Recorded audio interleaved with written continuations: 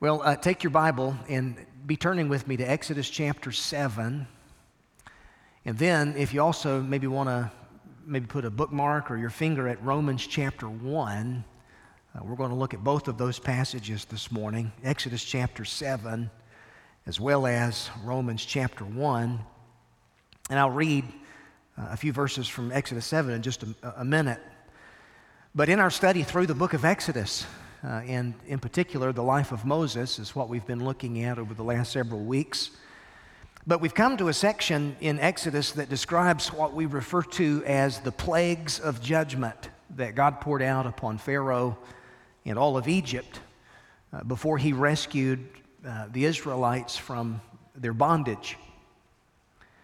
Now, you won't find that word plague mentioned in Exodus chapter 7 or the chapters that follow. But rather than calling them plagues, the Bible simply refers to them as signs and miracles, or multiplied signs and wonders. And that word plague has been used throughout the centuries to describe what we see in these chapters because it really expresses an important truth.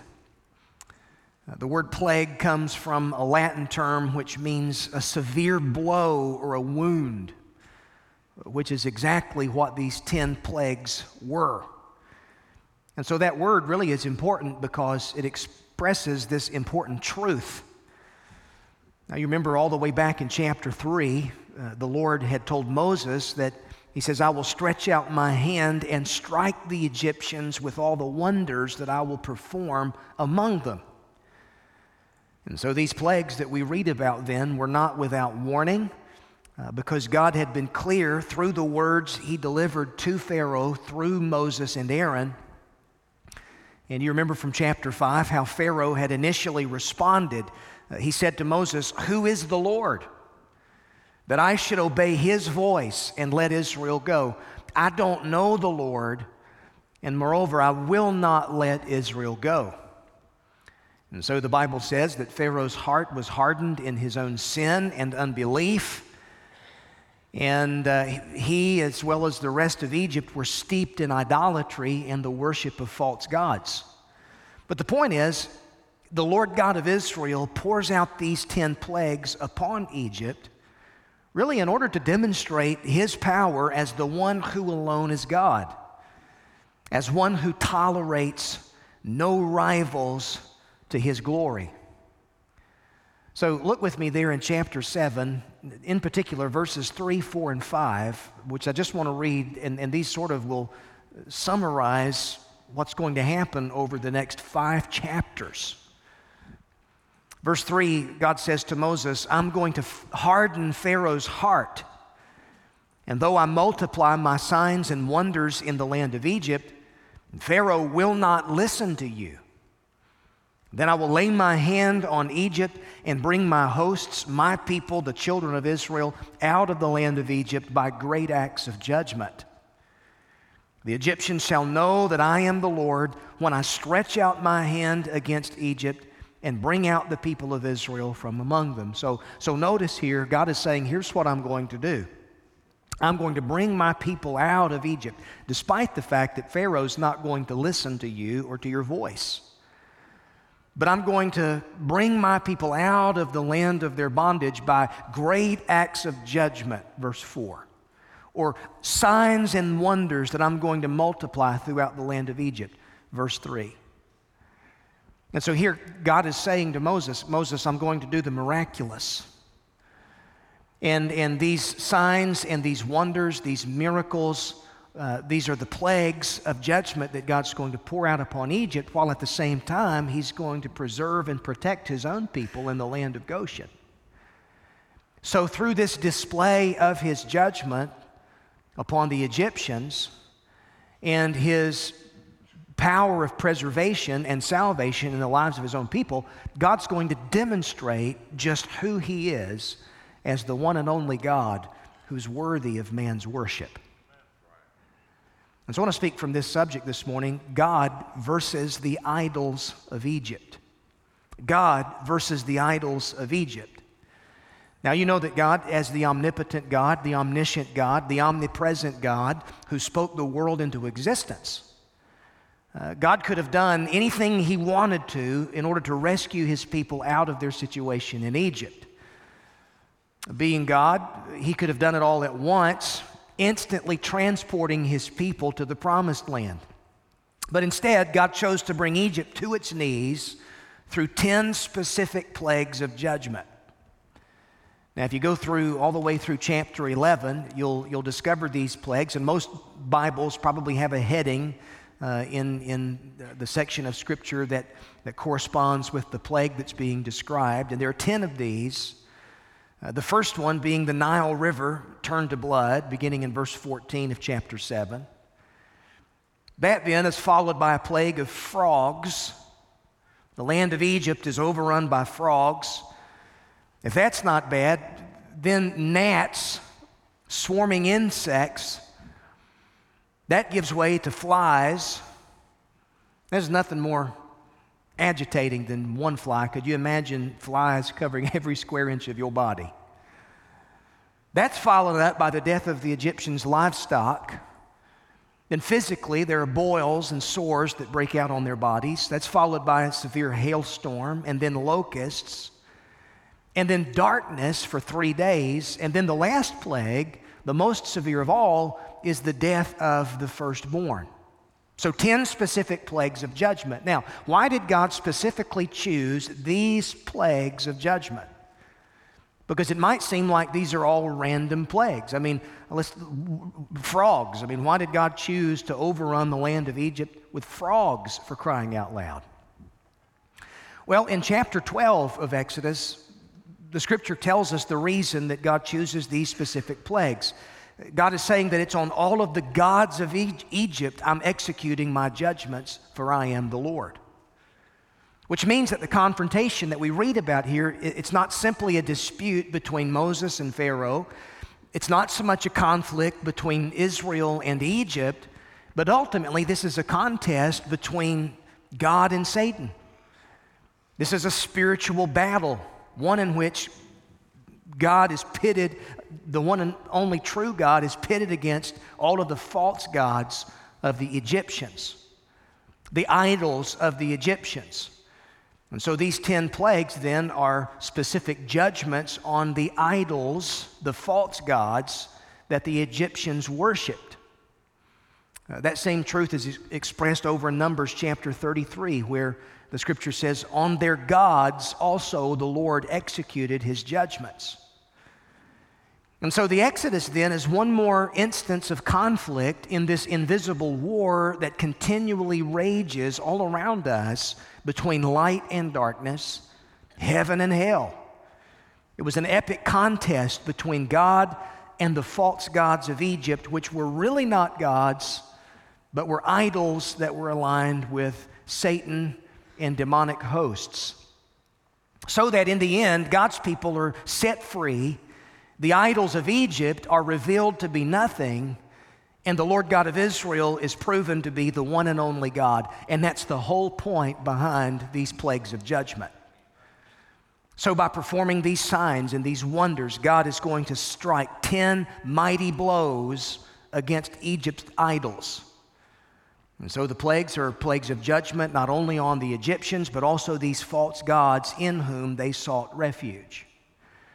Now, I know that when we hear that word idols, we tend to think that it's referring to something that may be ancient, something more primitive, something that may be an issue in more third world cultures that bow down to figurines that have been fashioned by man's hands. And certainly, idols are not something that apply to us, right? Kind of reminds me of a story I heard Dr. Tony Evans tell about a little mouse who went into the barn to tell the chicken, the pig, and the cow, "Just thought I'd give y'all a heads up, Farmer Brown has just bought a mouse trap." To which the chicken, the pig, the cow, they said, "Oh, well, what's that to us? That doesn't sound like that's our problem. Sounds like that's your problem because you're the mouse." But again, the mouse just thought he would relay the warning and said, "Just thought I'd give y'all a heads up. Farmer Brown, he has bought a mouse trap." Well, a few days later, there was a snake that got caught in the mousetrap, and that snake had somehow slithered across the mousetrap. The trap had sprung on the snake and had caught the snake in the trap. And it wasn't very long before Mrs. Brown walked unsuspectingly by the mousetrap, and she was suddenly bit by the snake. So Mrs. Brown has now been poisoned by the snake that had been caught in the mousetrap that Farmer Brown had bought.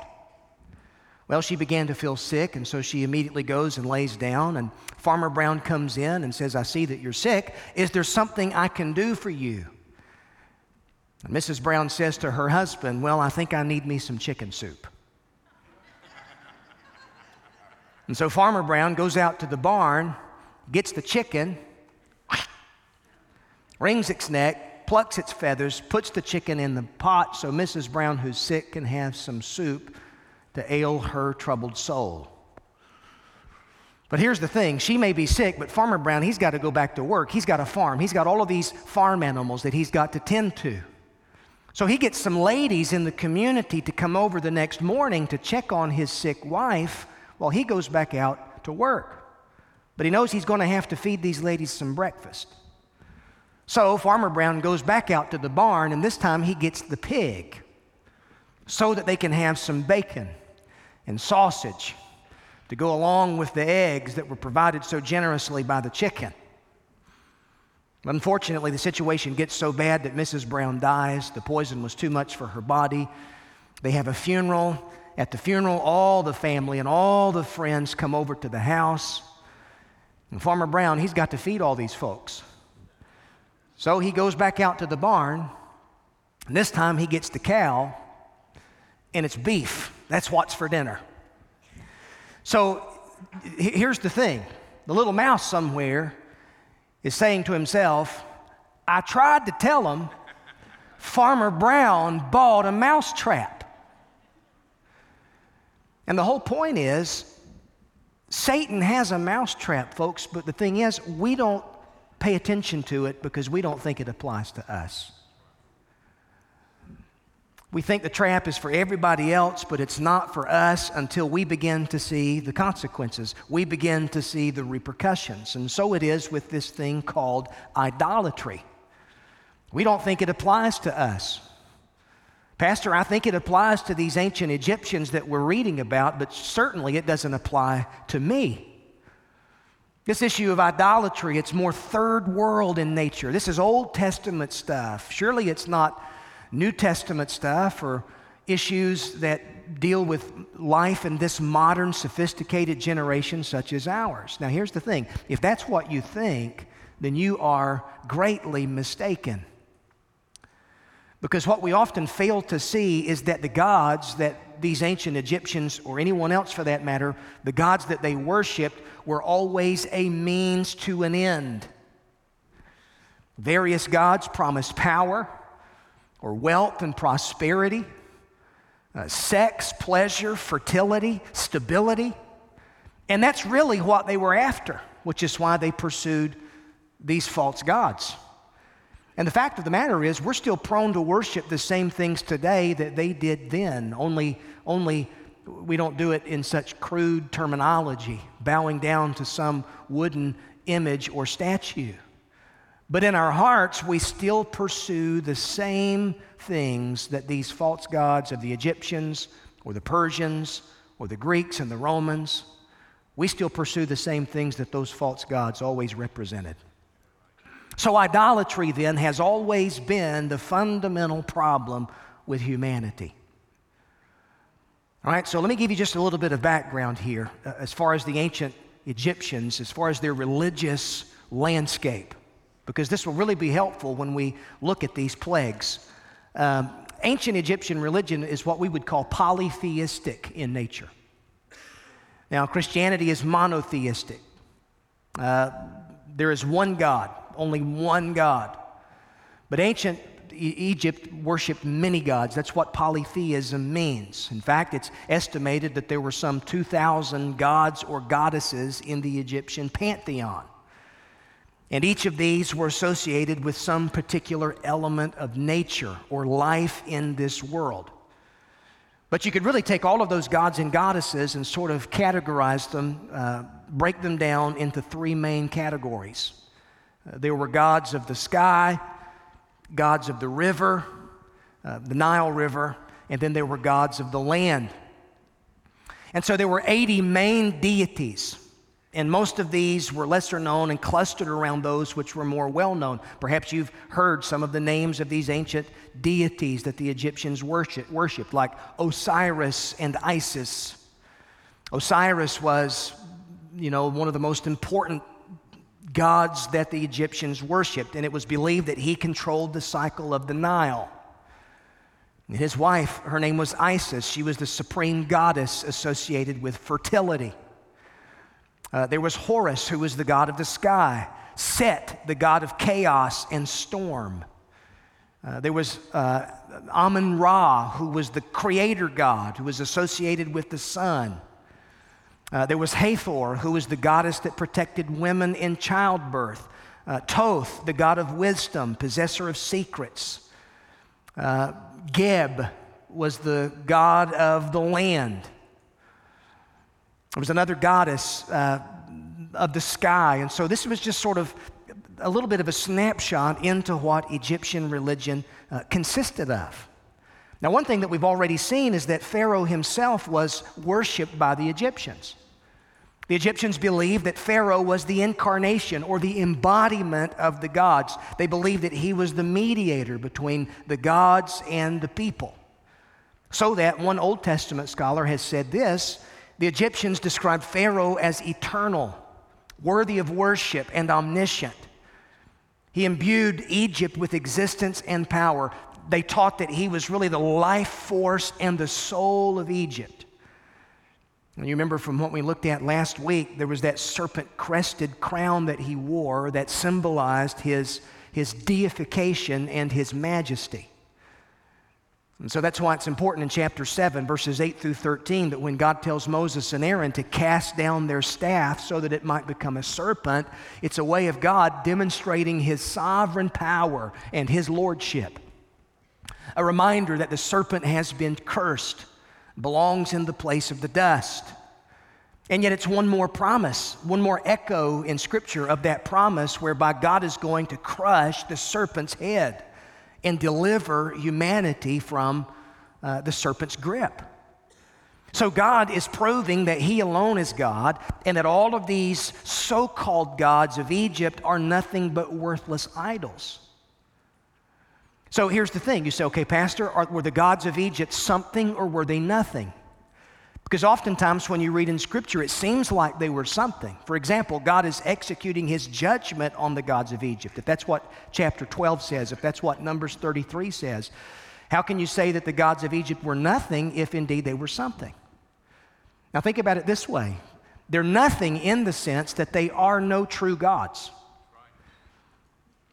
These are the inventions of man's sinful imagination. And yet, there's something in the sense that there's something to the worshipers themselves.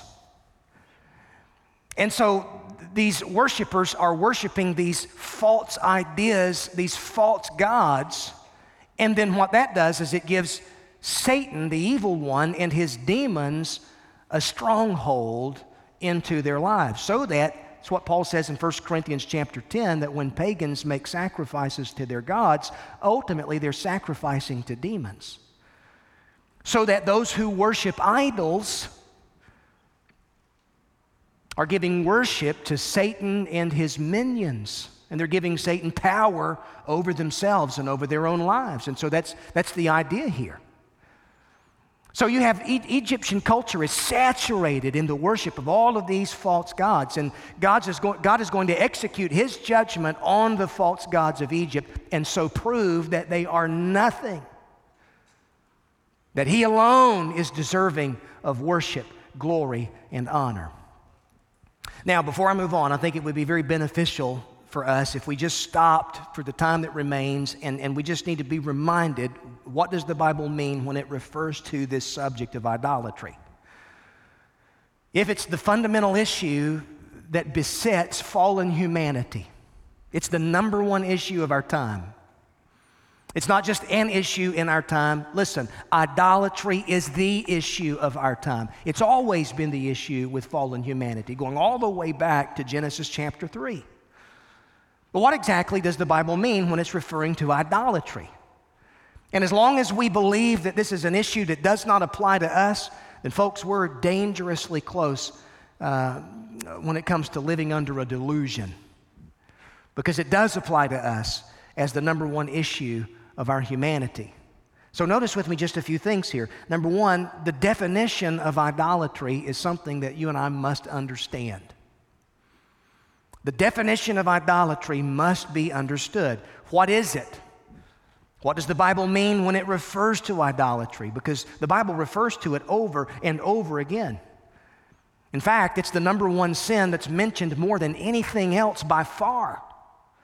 So that you could say that the theme of the whole Bible, it's so essential that we have to return to this over and over again, that the core sin of man is idolatry. God created us to love Him, to worship Him above all things. We've been uniquely created in the image of God, and yet our sin consists of the fact that we've chosen a bunch of other things to love and worship more than God. And the whole story of the Bible is that God is confronting our idolatry. He's rescuing us from our idolatry and the worship of these false gods. Now, at its most basic level, idolatry involves the worship of the creature or the creation more than the Creator Himself. That's what idolatry really is. It's taking something in the created order, something, and usually it's a good thing, a gift, but then it's worshiping that above and beyond the Creator Himself. You remember the very first commandment that God's going to give in Exodus chapter 20, a command that He's going to give to His newly redeemed people. It's this commandment: you shall have no other gods before me. And the language there, before me, it means in my sight, in my presence. God is saying nothing must come between you and me in your life. There's to be nothing else in your life that's to be found in the first place.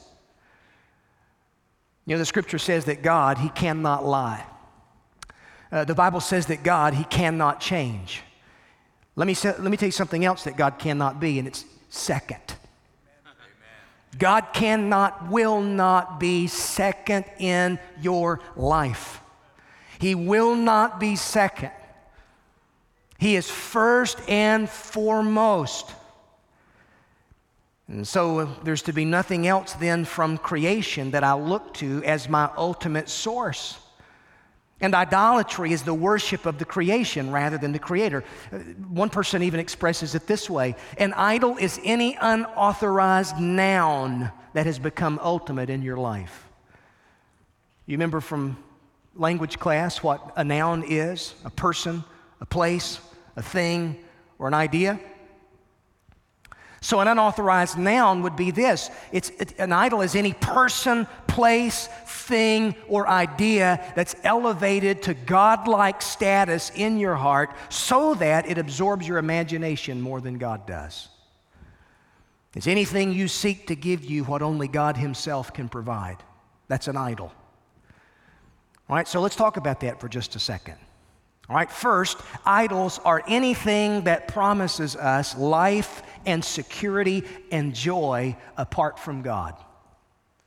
Anything that promises us a life of security and joy, happiness, and we go after that and we seek that apart from God, that's an idol. Which means that for most of us, idolatry is not going to manifest itself in bowing down to a stone statue in a temple somewhere. No, more often an idol is a good thing that you've turned into a God thing that then becomes a bad thing in your life. And all of us have at least one of these. We think about an idol. If this is present in my life, then I'll have peace, I'll have security, I'll have joy. And so there are a lot of categories for the idols that we tend to enshrine. There are personal idols, such as money, wealth, power, achievement, success, health, fitness, physical beauty. All of these are ideas and things that oftentimes can become supreme to us personally within our heart. And then there are cultural idols. There are certain ideas and shared values oftentimes that a culture will have, and those values that are shared by the culture may not indeed be biblical values. And they then become idolatrous. That means that your politics can become your God. Any ideology that you possess can become your God. Science. By the way, science has become God in the hearts and lives of so many in our generation. And people who rule out the supernatural and they rule out Judeo-Christian worldview because they've enshrined the God of science in their heart, and they believe that science has got now all of the answers to solve all of the problems in life. Yes, science has become a false god. There are intellectual idols, such as education.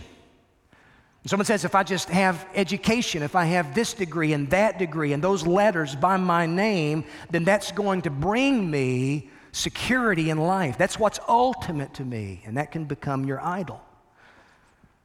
So you fill in the blank. It could be anything. And the idea is a lot of folks look to these kinds of things for the hope and the meaning and the fulfillment in life that only God Himself can provide. So an idol then is something that promises me safety, peace, and joy if only I base my life upon it and I build my life around it. Now notice secondly, idols are rooted in our affections and reflected in our decisions. They're deeply rooted in our affections and they're reflected in our decision-making in life. So polytheistic cultures like the one we're looking at here in ancient Egypt, or whether it would be Greece or Rome for that matter, they depicted virtually everything as a god. There were fertility gods, there were work gods, there were war gods, there were money gods. You go on down the line, and the idols that they came up with functioned as visual representations of some deified idea. Now, in our minds, we think, man, this is just so silly. Why in the world would anybody carve a statue or carve something from wood and then bow down to it and worship it and assign it some ultimate sense of meaning? You go to Isaiah chapter 44, and the prophet Isaiah deals with that very issue. It's the height of folly and irony that a man goes out in the woods and he cuts down a tree and he cuts up the wood to make a fire, and then he fashions an idol from that wood while at the same time he's wearing himself out. He's thinking that he is going to be able to get some type of meaning and some type of strength from the works of his own hands. But the point is, there's always a deeper underlying issue beyond just the tangible object itself. It's rooted in the affections. There's some type of overarching desire deep within the person that leads that person then to assign some type of ultimate meaning to some outward object or idea. So the Egyptians, they fashioned images of their gods with their hands so as to depict the invisible and the intangible, what they believed was ultimate, and they latched on to that image because they were driven inwardly by the pursuit of the idea. Now, folks, listen, we've all been made to worship, and we will worship something. It is absolutely fundamental to your humanity that you worship. The fact that we've been made in the image of God, man is a worshiper by nature, and man will go hard after something that he or she believes is ultimate. And the problem with our humanity, our fallen humanity, is that it's not God that we seek. And so we've been made in the image of God, but now because of sin, here's what we do. We tend to make gods in our own image. And then we pursue these, we enshrine these, whether that be some idea of prosperity, that we think we've got to have this in order to really mean something and be something in life. I've got to look like this in order to have some type of affirmation in my life. I've got to achieve this. I've got to make it to the top of the tower of success in order to truly have arrived, because that's what's ultimate to me. The Bible uses language such as idolatry to describe those kinds of pursuits. Calvin said that the human heart is a perpetual factory of idols. Man's heart is built to crank out idols like General Motors is made to replicate vehicles. I mean, all the heart needs is just the right data, the right desire, and then the heart will idolize it. And so the factory of your heart always builds its idols around its affections. And so affections, this pertains to what you love, what you desire. I want the idol to do something for me. Ezekiel chapter 14, the Lord says to the prophet Ezekiel, "Son of man, these men have taken their idols into their hearts, and they've set the stumbling block of their iniquity before their faces." So God's saying there, my people have set up idols in their hearts so that their affections are not for me. Their pursuits are not of me. I'm not the pleasure that they seek. I'm not the priority that they pursue. Now it's interesting, he's speaking to his own people there. Because listen, the Israelites, they're not going to be that far across the Red Sea before they're bowing down to the old gods of Egypt. Exodus chapter 32, they're going to make an image of a golden calf and dance around it, and these are your gods. What was the golden calf a symbol of? Well, it was a symbol of prosperity. And it goes back to so many of those ideas that were worshiped in Egyptian culture. And idolatry is the constant issue that God is having to warn his people against all throughout the Old Testament, even in the New Testament. The Apostle Paul says things like this to the church: flee from idolatry. Avoid all manner of covetousness in your life, because that's the essence of idolatry. Wanting something, making something ultimate in my life so that if I don't have it, I don't have fulfillment. If I don't have it, I don't have joy and happiness. Now the thing is, you can say you worship God with your mouth all you want to. But what determines what you're really worshiping? What direction is your life headed in?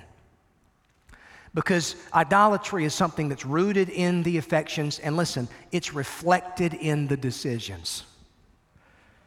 I can say I love and worship God, but is that reflected in the decisions that I make in my life? Because whatever you worship, it's going to be reflected in your decision making. And then one third thing that I would say would be this: idols are often strongholds of demonic influence in a person's life. That's the whole subject of 1 Corinthians chapter 10. And you see this fully on display with Egypt. And the point is, wherever idolatry is rampant, so are demons and demonic activity. And it's a tragedy that we fail to recognize the spiritual forces that are at work, because in our time, listen, Satan has figured out that he can do far more damage by keeping himself cloaked. 2 Corinthians 11:4 says that he will show up as an angel of light. And he'll take an idea, which may be a good idea in its proper place, but then he'll take that idea and make it ultimate so that it usurps the place of God in a person's life. And then before you know it, you've got an entire false religion built around that idea. You don't believe me? Look at the false religion associated with the pride flag and all things LGBTQ+ in our culture. So that now you've got movements among certain segments of Christianity that have wanted to take the pride flag and baptize it, drape it around the pulpit, celebrate the virtue of diversity and inclusion and all such as that. But folks, what it's taken is it's taken an idea, twisted it, and enshrined that idea that puts man at the center. And if there's anything that the Scripture tells me, is that God resists the proud. Amen. There's nothing that's more offensive to a holy God than the pride of sinful man. And so we pursue our idols, ideas, that may be good ideas when kept in their proper understanding. But we enshrine those ideas and we pursue them and we make them ultimate. Now, the description of idolatry is something that needs to be considered. Now, I'm not going to get a whole lot further than this, just to be honest. This is where I want you to go to Romans chapter 1 with me for just a moment. You go to the first chapter of Romans, because the Apostle Paul, he deals with how society, human society, descends into the chaos that comes from idolatry. He explains it in great detail from verse 18 all the way through the end of Romans chapter 1. The first commandment, no other gods before me. The second commandment, remember, it's related to the first. You shall not make for yourself a graven image. That is, don't come up with your own idea of who you think I am and then bow down to that idea. So idolatry then is assigning thoughts to God that are not true to His character. God says, don't draw a picture in your mind or on paper of who you think I am and then worship that image. God says, if you want to know who I am, let me tell you what I've done. I've taken a selfie. Click, click. Jesus Christ. That's who I am. He's the image of the invisible God, according to what the Scripture says. You want to know who He is, what He's like? Look to Christ. But idolatry is ascribing ideas to God that are not worthy of Him, that aren't true of His character. A.W. Tozer said this, among the sins to which the human heart is prone, hardly any other is more hateful to God than idolatry.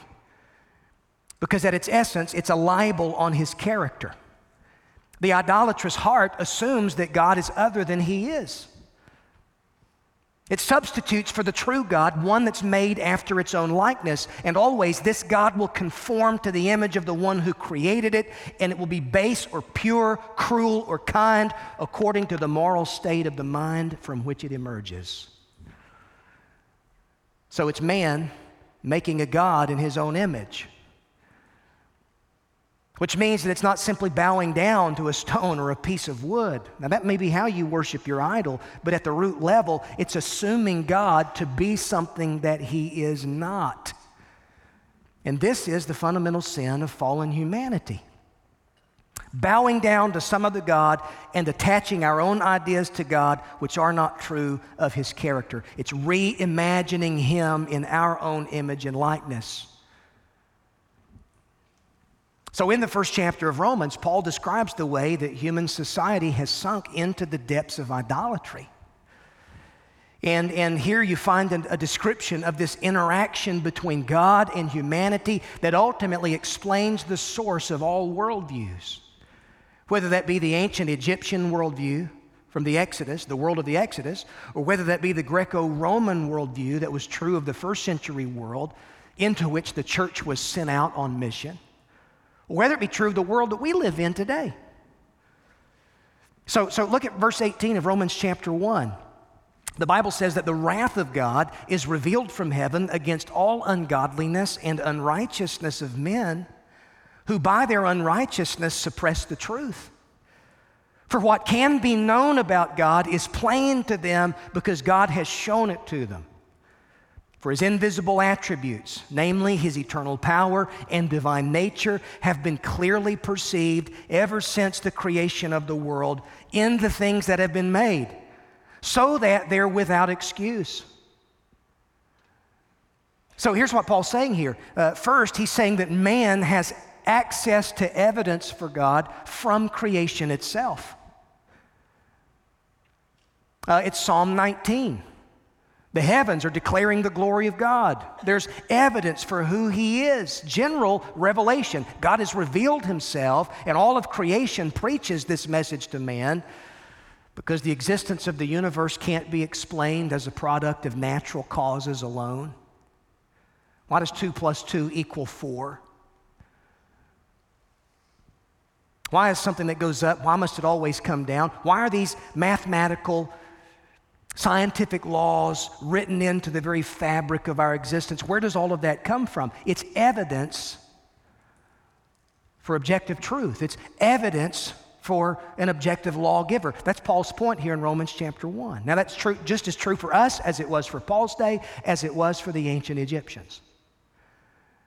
And then notice the second thing. Due to his sin, man suppresses the evidence for God. So in spite of all of this evidence from creation, and now all of these generations removed from the death and resurrection of Jesus, we've got the historical record of God's activity whereby he's revealed himself in the person of Jesus Christ.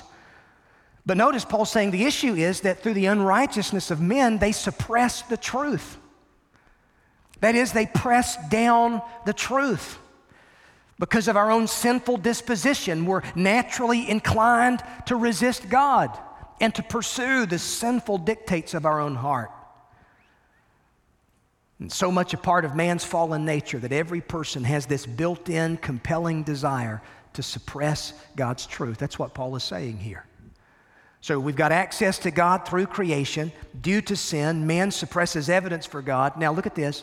The third thing, man then creates idols to take the place of God.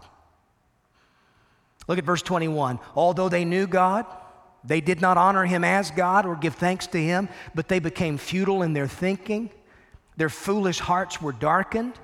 Claiming to be wise, they became fools and exchanged the glory of the immortal God for images resembling mortal man and birds and animals and creeping things.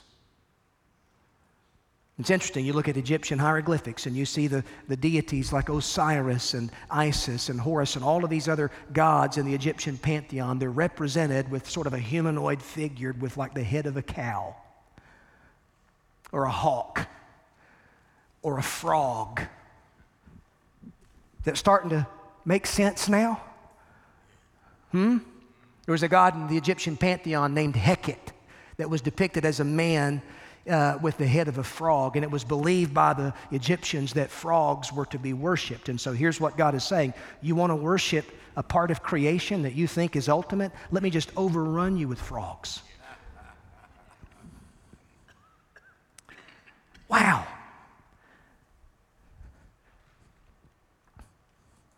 So man creates these idols to take the place of God. Nancy Pearcey, listen to this. This is so good. She says the most fundamental decision that we all face over the course of our lives is what we will recognize as the ultimate reality, the uncaused source and cause of our existence, because everything else in our worldview depends upon that initial decision. That's why Joshua is going to stand before the children of Israel as they're on the verge of entering the promised land. Well after the Exodus, well after their years of wandering around in the wilderness. And Joshua's going to say, if it's evil in your eyes to serve the Lord, you choose this day whom you're going to serve. Whether the gods your fathers served back across the river in Egypt, or the gods of the Amorites and the Canaanites in whose land you've now come to dwell. But as for me and my house, Joshua says, we will serve the Lord. Amen. That's who we're going to serve. And then the fourth thing, God gives man up to the consequences of his idols. They exchange the truth of God for a lie. God gives them up in the lust of their hearts to their own impurity, to the dishonoring of their bodies among themselves. They've exchanged the truth of God for a lie. They worshiped and served the creature rather than the Creator who's blessed forever. Amen. For this reason, God gave them up to dishonorable passions. There's a breakdown in their sexual ethic. There's a perversion now that's practiced in the way that they use their bodies. Their women exchanged the natural relations for those that are contrary to nature. The men likewise gave up natural relations with women and were consumed with passion for one another, men committing shameless acts with men, receiving in themselves the due penalty for their error. And since they did not see fit to acknowledge God, God gave them up to a debased mind to do what ought not be done. And the point is, God is just giving man over. He's surrendering man up to the consequences of his idolatry. Those very things that he's enshrined in his heart, that he's gone hard after in his life. If that's not God, here's what God's saying. I'm going to give you up to experience the consequences of pursuing that and making that ultimate in your life. And you want to know where ultimately it's going to lead you? It's going to lead you to destruction. You get into chapter 2 of Romans, and Paul says, you have no excuse, O men. Are you one to judge?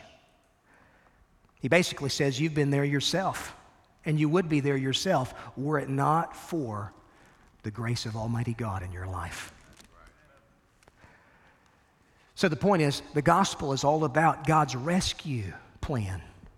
God's rescue involving the death and the resurrection of His own Son. God has gone through great lengths to rescue man from his idolatry, to reveal to humanity who He is in the person of the Lord Jesus Christ, so that you will not experience satisfaction, fulfillment, joy in your heart and in your life if you make something ultimate, and that is not the Lord Jesus Christ.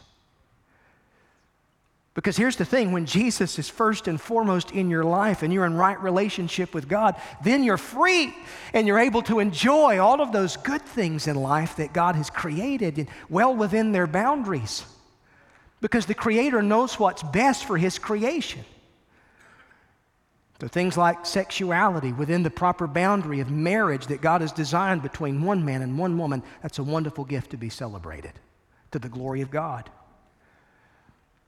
Your ability to provide for your family through work and through effort, through earning money. That's a good thing, so long as it's kept in its proper boundaries as intended by the Creator when He's first and foremost in your life, and when stuff is not the God of your life, or money is not the God of your life, or ambition and success is not the God of your life. No, when Christ is first and foremost, then you're free. Amen. You're free. And you can work hard to the glory of God. Now, I've got to stop here. My time is gone. Would you stand with me for prayer? See, the thing is, when we look at these plagues that God pours out on the ancient Egyptians, it'd be real easy for us to want to say, well, that was then, this is now. That's what they deserved because they were so crude in the way that they pursued idols. But we're far more sophisticated than that in our generation, right?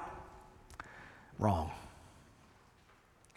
Because the fact of the matter is, all of us left up to ourselves are idolaters in heart. Were it not for the grace of God and the Lord Jesus Christ, because listen, the plagues of God's judgment for my sin were poured out upon Jesus in my place at the cross. Amen.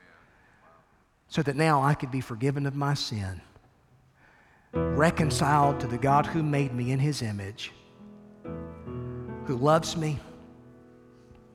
You see, the thing is, whatever false god you worship will demand a sacrifice.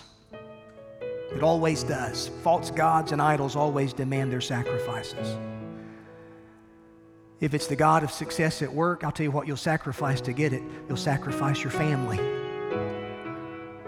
even your own physical health. If it's the god of sex that you worship in your heart, I'll tell you what you sacrifice to get it. You'll sacrifice personal purity. You'll objectify others that are made in the image of God and reduce them to nothing more than an object for your own gratification. It's an ugly sacrifice, isn't it? Yeah, the gods demand their sacrifices, but you see, here's what makes Christianity unique is that the God who loves you, who knows you, recognizes your own sin. He gave His own Son to be the sacrifice for your sin. So that the only sacrifice that a holy God demands is the one that He's already provided.